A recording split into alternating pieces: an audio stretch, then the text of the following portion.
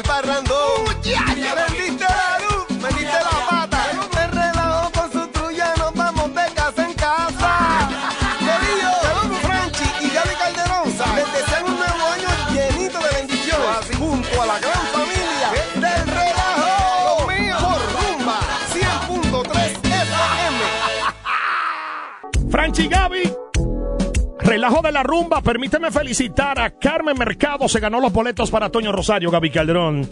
Oye, felicitaciones para Carmen, que va a bailar el culititata. El culititaca allá en Fuego Night Club, allí con Fran Ramos y Franchi Núñez. No, con Fran Ramos.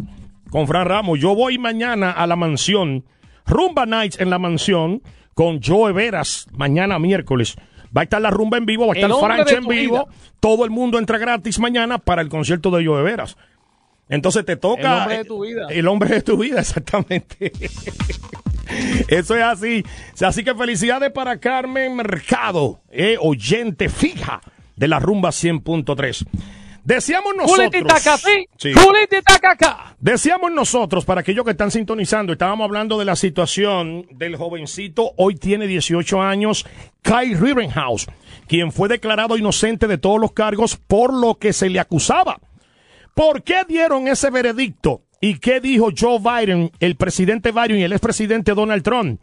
Nuevamente la comunidad afroamericana siente que la justicia volvió a darle la espalda después de que el joven de 18 años, acusado de haber asesinado a 2 personas en un tiroteo en Kenosha, Wisconsin, fue declarado inocente de todos los cargos. Situación que ha causado mucha molestia y sentimiento de impotencia en muchas personas en el país.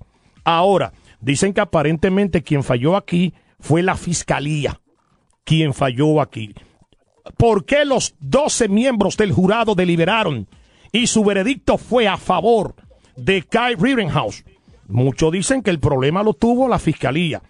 Ahora, el expresidente Donald Trump apoyó esta decisión y dijo, eso es lo que se llama defensa propia. Porque si eso no es defensa propia, entonces, ¿qué es lo que es defensa propia? Te preguntamos a ti a través del WhatsApp 407-431-0825. Este caso todavía se sigue hablando mucho.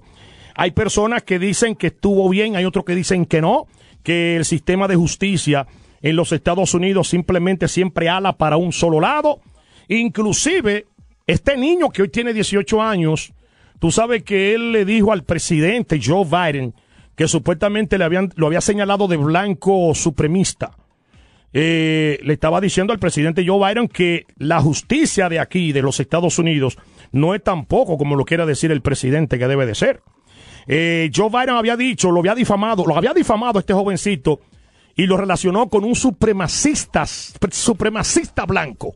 Eso le dijo el presidente Biden, supremacista blanco. Pero que había que respetar la decisión del juez porque este es un país de justicia. Ahora te preguntamos a ti a través del WhatsApp, 407-431-0825, lo que tú opinas sobre este caso, Gaby Calderón. Eso es así. Y hay personas... Vamos al WhatsApp rápidamente. Vamos al WhatsApp. Dice Oscar Labrador Vera, Gaby. Él nos escribe. Y dice, por lo menos debió ser culpable y castigado con cárcel por porte ilícito de armas. Segundo, menor de edad.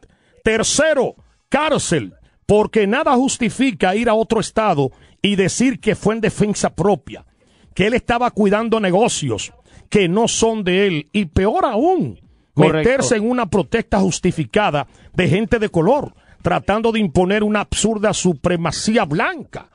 Si todos somos iguales, entonces el juez debió de darle por lo menos mínimo 25 años, dice Oscar Labrador, Gaby Calderón.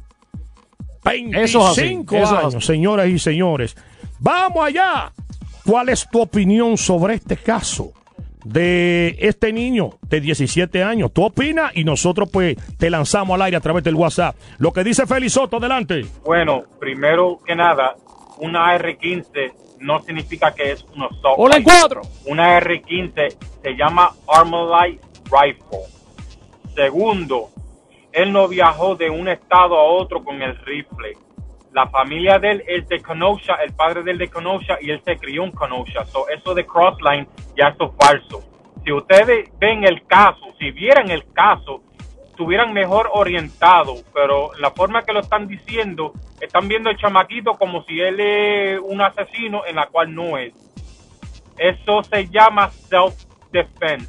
Todo, estaba el video, se vieron todas las pruebas, y el que no coja los facts es porque es ciego, sordo y mudo. Oriéntense antes que confundan las personas, por favor. Ahí está. Ahí tiene Franchi. Ahí está la opinión de Félix Soto. Tú sabes que nosotros le damos seguimiento a lo que redactan los periodistas de esta nación, por lo menos lo que estuvieron ahí cubriendo en cada momento, cada día que se celebraba esto en la corte, que se llevaba a cabo esto en la corte, sobre este jovencito de 18 años. Hay personas que piensan diferente. ¿Cuál es tu opinión? A través del WhatsApp 407-431-0825. Nosotros venimos con más llamadas del público, muchos más premios. Tenemos boletos para Víctor Manuel, tenemos boletos para Pedro Capó en la próxima hora. 5:30 Víctor Manuel, 5:40 para el concierto de Pedro Capó. Franchi, Gaby Calderón, relajo de la rumba.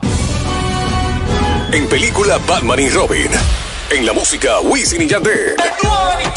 Y en tu radio, Franchi y Gaby por la rumba. No hay para nadie, papi. Salte del medio, ¿ok? 100.3.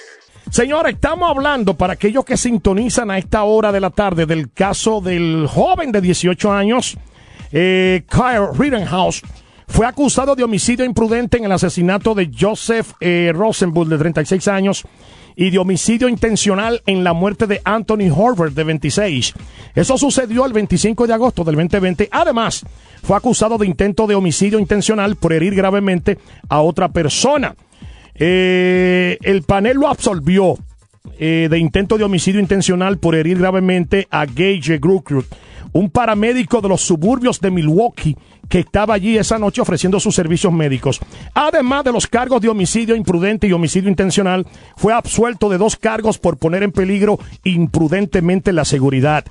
Rittenhouse testificó en su propia defensa la semana pasada y señaló que todos los disparos fueron actos de autodefensa. De acuerdo con la ley de autodefensa de Wisconsin, una persona tiene permitido usar la fuerza letal solo si es necesario para evitar una muerte inminente o un gran daño corporal. Ustedes saben que el juicio atrajo la atención nacional centrándose en cuestiones de derechos de armas y raza. Aunque él es blanco, el jovencito de 18 años, al igual que las personas que fueron baleadas, el caso ha provocado un debate sobre los grupos de vigilancia, el derecho a portar armas y los disturbios que estallaron en el país tras el asesinato de George Floyd y lo que sucedió también con Jacob Blake. Te preguntamos a ti a través del WhatsApp 407-431-0825. ¿Entiende tú que la decisión del juez es la correcta, que los 12 jurados bregaron como tenía que hacerlo, que él se merecía que lo declararan no culpable? Hoy el día el presidente Joe Biden dice que las decisiones hay que respetarlas y que él respeta la decisión del juez, aunque la vicepresidenta Kamala Harris dijo otra cosa. Dijo que todavía hay que trabajar mucho sobre el sistema de justicia de esta nación. Ahora nosotros te lo preguntamos a ti a través del 407-431-0825. Tu opinión cuenta. ¿Qué tú opinas sobre el caso? Porque yo estoy, de verdad, que estoy confuso. No sé ni qué opinar. Cuéntame, dame tu opinión, Rafael, adelante. Bueno, ahora mismo esa vaina de lo que tú estabas diciendo sobre el muchacho con el rifle de asalto. ¿Qué hace un menor con un arma de fuego de ese calibre y viajando de un estado a otro? No debieron de soltarlo, debieron de trancarlo y darle para que se compre un leso y que empiece a recoger jabón. La gente opina sobre este caso de Kyle Rittenhouse. Adelante, Xavier. Franchi, Gaby, saludos, le habla Flaco de Beacon. Yo lo que creo es que no fue justo eso, porque si llega a ser un negrito que mata a 2 o 3 blanquitos, le meten cadena perpetua y no sale jamás ni nunca. Pero como fue un blanquito, ya tú sabes cómo es. Así es que brega la sociedad, el gobierno. La gente opina, yo estoy confundido, pero aclárenme ustedes, señores, sobre este caso. Adelante, ¿a quién más tenemos en línea? Tenemos aquí a Enrique León. Adelante, Enrique. Oye, Franchi, yo con la decisión estoy totalmente de desacuerdo, porque una persona que vaya de un estado a otro con un arma de fuego para defender otro establecimiento, o sea, su vida personal, pero que su vida personal él la buscó que corriera peligro él mismo, porque él fue hacia la zona del peligro. O sea, si él se fuera quedado en su casa, no le fuera pasado eso. Él buscó ir al sitio para utilizar su arma. Ahí está la opinión de Enrique León. ¿Quién más opina de este caso que todavía la gente sigue hablando del mismo? David, adelante, David. Buenas tardes, señores. Esa información es incorrecta. Él no viajó de ningún estado a otro con ningún rifle. Él estaba en la ciudad adyacente. Viajó unos 20, 30 minutos. El arma de fuego la había comprado un amigo que era dueño de un dealer de carro para que lo ayudara a defender. Las noticias se pusieron a hablar cosas que eran mentiras. Si vieron el caso en la corte, todo eso se desmintió. Él no viajó de ningún estado a otro, ni violó ningún tipo de ley con ningún tipo de arma. So, diga las noticias correctas, por favor. Gracias, mi pana David. Oye, dice un fiscal, un abogado le dijo a la fiscalía, un abogado de apelación, dijo que la fiscalía ha hecho algunas cosas bien, pero también hizo muchas cosas malas. A eso se debe que él saliera no culpable. El abogado de apelación y litigios penales que no participó en el caso, mientras el jurado de 12 miembros deliberaba su veredicto durante 4 años, alegó eso, que de verdad la fiscalía no bregó como tenían que bregar y por ende él salió no culpable. ¿Cuál es tu opinión? 407-431-0825. Yo estoy confundido. Acláramelo tú. Dímelo, Adaí. Hola, buenas tardes. Ese que envió el voice ahorita diciendo que se orientaran más, ese es un racista. ¿Cómo? Se cree blanco. ¿En serio?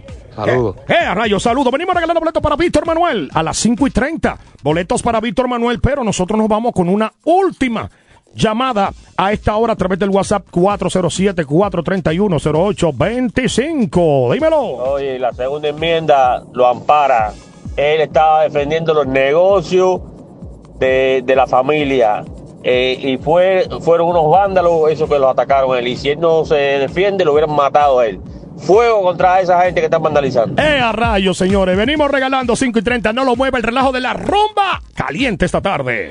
4 horas con los ingredientes que hacen de tus tardes únicas. Entretenimiento, noticias, música y puro vacilón.